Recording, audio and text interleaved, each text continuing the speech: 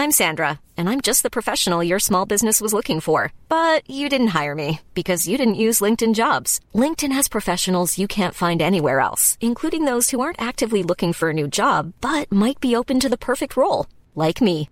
In a given month, over 70% of LinkedIn users don't visit other leading job sites. So if you're not looking on LinkedIn, you'll miss out on great candidates like Sandra. Start hiring professionals like a professional. Post your free job on linkedin.com/spoken today. Do you know a student getting ready to go to college? Or are you looking at going back to school yourself?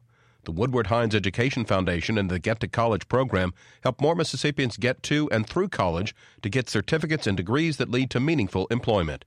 They offer free college planning advice, including hands-on FAFSA completion assistance through in-person or virtual appointments. Visit gettocollege.org to learn more.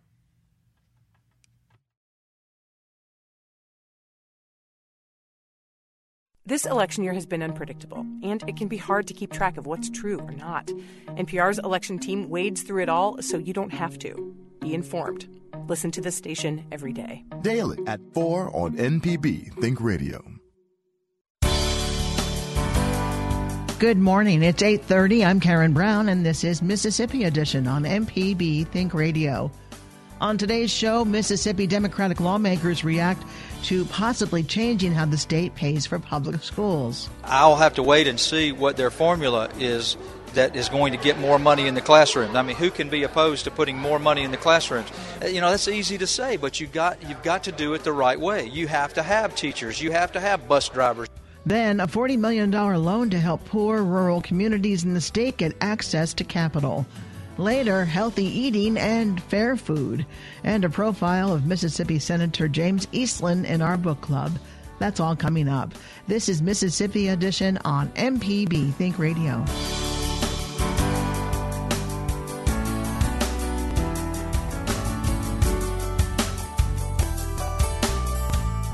Mississippi's Democratic lawmakers say they would like to see reform to the state's education funding formula.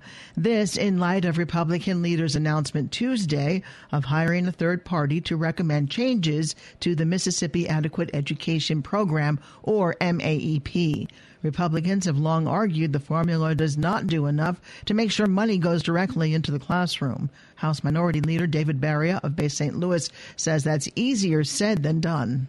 I mean, obviously, this is what they've been talking about for years, sort of in code, and now they finally come out and said, yeah, this is what we want to do. I'll have to wait and see what their formula is that is going to get more money in the classrooms. I mean, who can be opposed to putting more money in the classrooms? But that's sort of like asking Melinda McGrath, hey, we want to put more money in asphalt. Forget all these engineers, forget all these people who design our roads and design a program that benefits everybody in the state of Mississippi. We want more money in asphalt. Well, you know, that's easy to say, but you've got to do it the right way. You have to have teachers. You have to have bus drivers. You have to have buildings and grounds. You have to have administrators. So if they can come up with a better way to do this, I'm all ears. But until they do, MAEP is a pretty good formula. Maybe we ought to fund it once or twice to see if it really works. Representative David Beria on changing the state's public school funding formula. Representative Alice Clark of Jackson tells Paul Boger fully funding all public schools in the state is part of the legislature's responsibility. What I'd like to see, of course, see all of the schools adequately funded. We all know, I think, that we said that the purpose of what we were doing was to fully fund education, and we never fully funded education. And I wanted to make sure that we were making sure that all of our principals and our teachers I know our teachers are doing the best they can, but I want to give them what they need to do the best that they can. And I'm thinking that money is not everything. I think that there are other things that we can do, some incentives that we could look at that some other states are using for education, because we know that education is a key to everything else that we do. So I think if we could just get our education system in the way that it needs to go, everything else will go right. What about this argument that too much money is going into administration and not enough is going into the classroom? Do you think that's a valid argument? That, I think, does need to be looked at, because it doesn't make sense to me to put the money at the top when we have the teachers and the children needing the funds. What would you like to see to come out of this report from EdBuild, the folks who are going to be suggesting changes? I'm not really sure what the changes should be, but I am glad that it will be reviewed so we can see where we are. And I don't think we will know where to go until we know where we are. MPB's Paul Boger with Representative Alice Clark of Jackson on possibly changing the state's formula for funding public schools. Up next, a $40 million loan to help poor rural communities in the state get access to capital. This is Mississippi Edition on MPB Think Radio. This election year has been unpredictable. It can be hard to keep track of what's true and what's not, but NPR's election team wades through it all so you don't have to. Be informed. Listen to this station every day. Today is Thursday, but you know what tomorrow is? It's Friday, and that means high school football. Hello, everyone. I'm Russ Robinson. Join me, Jay White, Jake Wimberly, George Broadstreet, and the whole gang as we bring you all the scores and the stories that make up high school football across the state of Mississippi. So join us tomorrow night at 10, right here on MPB Think Radio.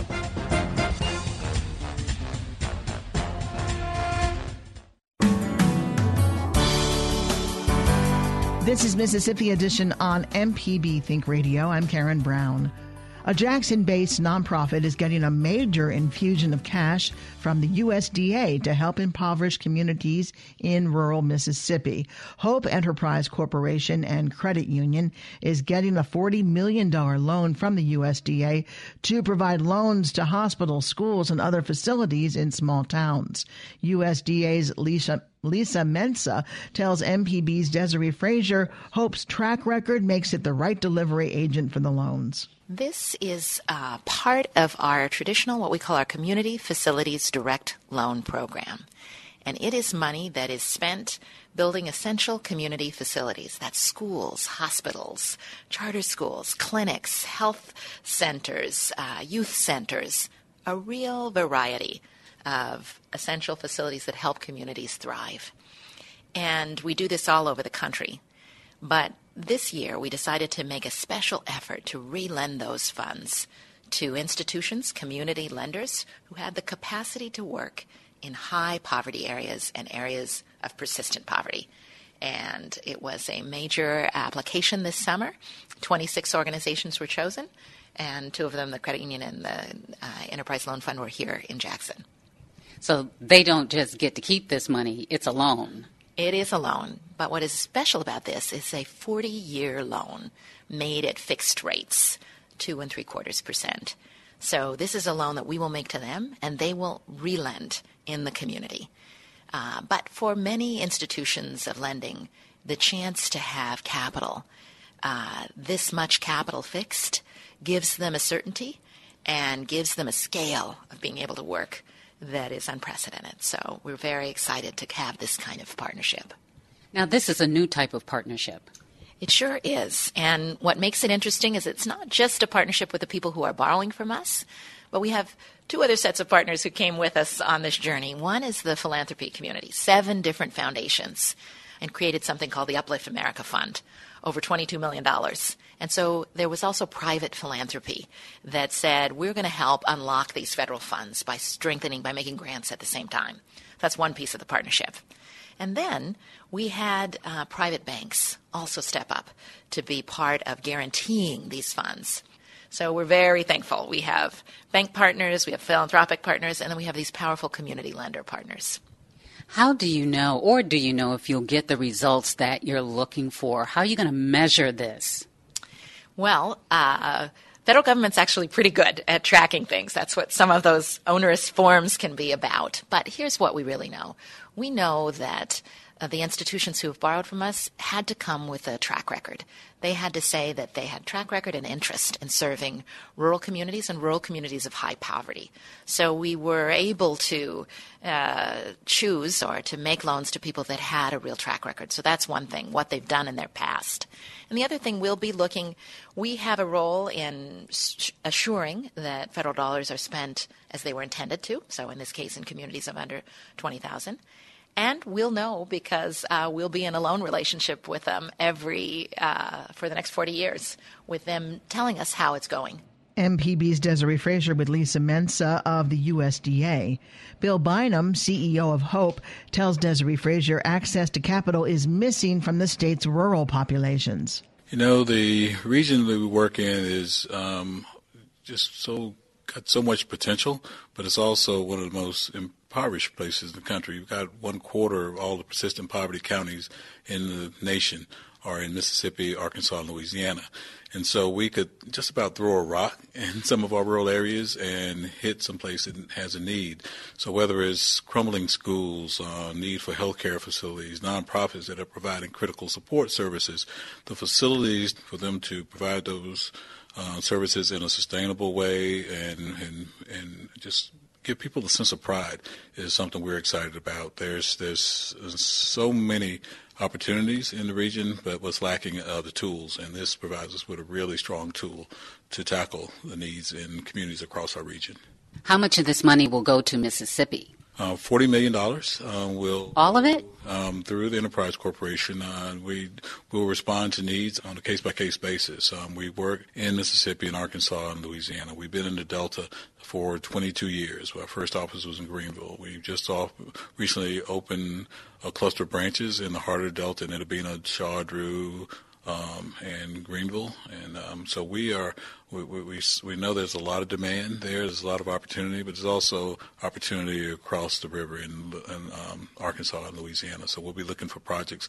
And hopefully this won't be our only bite of the apple. I really have to tip my hat to USDA for their leadership in taking a really innovative approach to addressing needs in these areas. And the combination of federal resources, bank partners, philanthropic partners, and equipping us as an on-the-ground community development institution to tackle these programs in a really strong way, as opposed to having to cobble together resources. We've got $40 million. That doesn't happen every day. $400 million in the most impoverished places in the country is a significant injection into places that have needs on just about any area that you can think of, whether it's jobs, whether it's health, whether it's education. All of these areas are lacking relative to the rest of the country, and the opportunity to invest in these issues and help communities get stronger is very exciting. Are there any specific key areas that you're targeting? You know, there's just, again, so many needs. We've been working with communities that don't have a grocery store. And so whether it's working with a municipality that wants to structure a community-owned grocery, or whether it's a wellness center in Moorhead, schools in just about any community. In Itabena, unfortunately, the schools there are really in need of significant investment. And you can find towns like that across the region. MPB's Desiree Frazier with Bill Bynum of Hope Enterprise Corporation on USDA loans for poor rural areas of Mississippi. Up next, healthy eating and fair food. This is Mississippi Edition on MPB Think Radio. This election year has been unpredictable, and it can be hard to keep track of what's true or not. But NPR's election team wades through it all, so you don't have to. Be informed. Listen to this station every day. I'm Robin Young. Donald Trump's comments on women pushed Speaker of the House Paul Ryan to pull his support.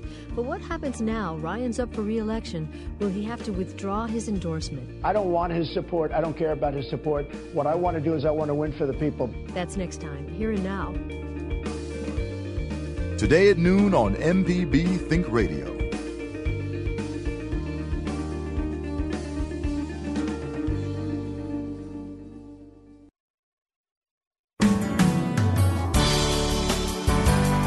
This is Mississippi Edition on MPB Think Radio. I'm Karen Brown.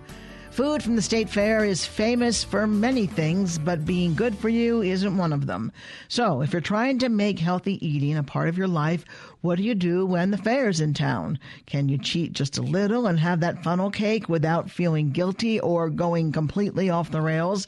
We asked Josie Bidwell, nursing professor at the University of Mississippi Medical Center. For the vast majority of people, probably not going to hurt you. But it's more about trying to build a healthy lifestyle. And for some people that are really struggling with chronic illnesses, then even one time a year is enough to derail the kind of healthy habits that they're trying to build up. Oh, really? So you can't give yourself a break for that one time? I am fully okay with giving breaks, but I would still try and pick something that's not just absolutely, completely unhealthy. So, or have a bite, if it's something that you want to try. I have tried the donut burger. I was curious, wanted to see what all the fuss was about. I had one bite, and it was good. But it's not something that I personally would want to spend my calories on. I tend to think of the calories that I'm allotted in a day as a bank account. And so whenever I make a choice, then I try and think about, how much that's going to cost me in terms of calories and my overall health for the day and for the week and for the month. And so I don't want to spend, 3,000 calories on one meal. Is there anything a person can have at the State Fair and not go off the wagon? Absolutely. So I love the corn at the fair. It's, fresh farmer's market corn. It's incredibly sweet on its own. They do dip it in butter. I usually ask them to not dip mine, but you can also ask for light butter where they don't actually dip it all the way down in there. They just kind of sprinkle a little butter over the top and a little bit of the Cajun seasoning. Makes a great treat. And then I actually looked up on the Euro stand when I went the other day, and they have a grilled chicken salad that is amazing. It's got olives and tomatoes and onions and feta cheese and grilled chicken. I asked for the dressing on the side, and it was amazing. The people that I was with, actually, they went back and got one after we left because they were watching me drool over mine. It was so good. And then I finished up my day with chocolate-covered strawberries. Yeah, so a lot of folks don't even realize that that's there, but there's a stand that has chocolate-covered strawberries and chocolate-covered bananas. And so at least you're getting some fruit in there with the chocolate, and it's not fried, so we're not talking about an overload of fat. And it's just a little bit of chocolate on the outside of it. They come 4 on a stick. I ate 2 of them at the fair, and then I shared the other 2 with somebody I was with. But in other years, I've taken them home and had the other 2 later that day. So it's just about portion size. Even if you're going to pick something that's not really healthy, let's say you want a funnel cake, split that funnel cake with somebody. Yeah, it's a funnel cake is around... And it's a big thing, too. Yeah, it's huge. Yeah, they're around 800 calories for a funnel cake. So, it's a lot of calories at one whop.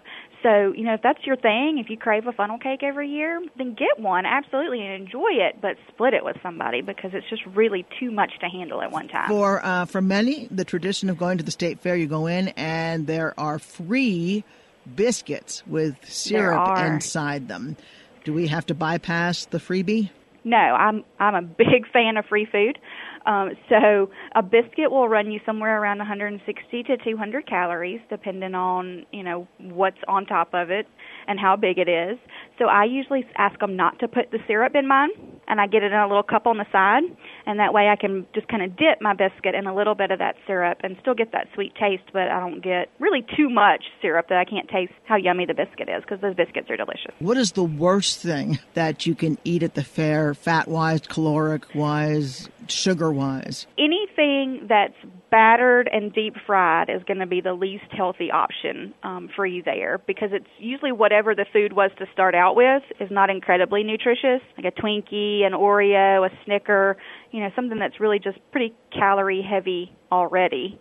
And then you batter it and fry it, and that's going to increase, one, the carb content from the batter, and then the fat from deep frying it. So those are really things that I would just, stay away from. What some state fairs have, we don't have it here probably, thankfully, is deep fried butter, a stick of butter. I know. Fried. I have heard that. I have heard of that, and I'm not sure why one would do that. That sounds disgusting. Plain butter is not a delicious treat in and of itself, so I can't imagine that frying it improves it a whole lot. Sometimes I think we just try and be shocking with what it is we can do with food. How many calories in a Pronto Pup? Depending on whether it's the website you look at, anywhere from about 300 to 400. And so again, it's not terrible. They have a regular size, and then they have a foot long. Mm-hmm. So, if you love the corn dog, get the regular size. You're going to shave at least 100 calories off by doing that. Okay, so if you eat something bad at the fair, or it tastes good, let's not say bad, because it tastes great, but it's bad for you, what kind of exercise do you have to do, and how much of it to work it off? Well, the deal with exercise is you cannot exercise your way out of a bad diet. So, even people who are very active, they're not going to burn off enough calories in your average workout to take care of a 1,400 calorie blowout at the fair. Josie Bidwell is University of Mississippi Medical Center Assistant Professor of Nursing. Josie, thank you so much. You're so welcome. Eat healthy. Yes, ma'am. Up next, a profile of Mississippi Senator James Eastland in our book club. This is Mississippi Edition on MPB Think Radio. From the Capitol steps to your front door, MPB News covers the state like no one else. Our team of award-winning journalists keeps you informed on the news affecting your life. MPB News, online at mpbonline.org and on MPB Think Radio. This is Mississippi Edition. For decades, Mississippi Senator James O. Eastland was a leader of the Deep South's resistance to the civil rights movement, what he called the Second Reconstruction. And yet, he developed late in his life a very real friendship with state NAACP Chair Aaron Henry. In his new book, Big Jim Eastland, biographer G. Lee Annis Jr. chronicles Eastland's life. In today's book club, Annis tells us Eastland was tremendously influential in his time as a U.S. Senator. I started reading. He certainly here was an intransigent foe of civil rights, but I also found out that he was a mentor to young members of the Senate. I was not surprised by Orrin Hatch and Jesse Helms, but the strange thing was that he was a mentor as well to people like Ted Kennedy and Joe Biden and Gaylord Nelson, who a lot of people forgot, but was the father of Earth Day. And I figured there was a story here, and that kind of thing wouldn't happen these days between members of differing philosophies or differing parties. He was a bit of a dichotomy, wasn't he? A man of great contradictions, yeah. What about his personal life versus his public life? Certainly, he was a guy who was one who, for most of his life, was raised as a white supremacist, was one who could deal with African Americans, but by the end of his life, he was a friend of most of the key African Americans in Mississippi, and certainly one of the last things he did was to send $500 in the name of Aaron Henry, the leader of the state NAACP, with respect for all that Aaron Henry had done him to show the other side. And so here is a guy who Aaron Henry trusted to go out and get money from federal sources by 1978 even for projects that would help the African-American community more than they would help the rest of Mississippi. James Eastland did change over time. The book is Big Jim Eastland. Big, it seems like it's part of his name. Is that because he was physically a large man, or were there other attributes that would garner that title? He was called Big, I think, because he was powerful. Very powerful. Some would say that he was the most underestimated man in Washington, but the most overestimated person in Mississippi. But certainly he was one who was a powerhouse in D.C. He worked closely with some presidents, did he not? He did. I heard kind words from Jim Eastland, from aides to every president, from John Kennedy through Jimmy Carter. He worked with all of them on getting their judges through confirmation struggles. What would you say was his most influential characteristic, or where did he really leave his mark? If you asked him, I think he'd probably say that he helped move the Supreme Court from the very liberal Earl Warren Court to the more moderate conservative Warren Burger Court. What would you like readers to take away from this book? If there's anything that positive that would come out of it, I would hope that people would say that parties should work together these days. Jim Eastland was a man who had very set views, but could work with everybody behind the scenes. I certainly don't want people to adopt the racial ideology of his first 70 years. but to work with others who may disagree with them or work across the aisle, that's something that's sorely needed. Is something I wish I would see more of from both presidential candidates this year. Big Jim Eastland, The Godfather of Mississippi, written by J. Lee Annis Jr. Mr. Annis, thank you so much for being with us. Thank you very much, Karen. Coming up after Mississippi Edition, it's Creature Comforts, MPB Season Pass, and Southern Remedy. And remember, if you want to catch the show outside the broadcast, just search for Mississippi Edition in your favorite podcasting app and listen whenever you like. I'm Karen Brown. Join us again tomorrow morning at 8:30 for the next Mississippi Edition. It's only on MPB Think Radio.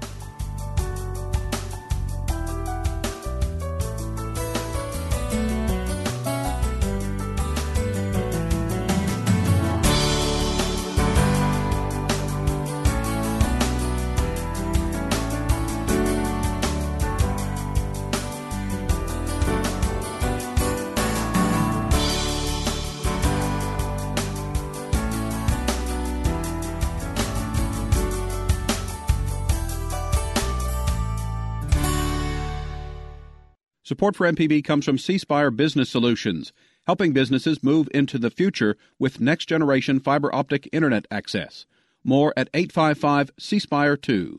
C Spire, customer inspired. It's Marketplace Tech for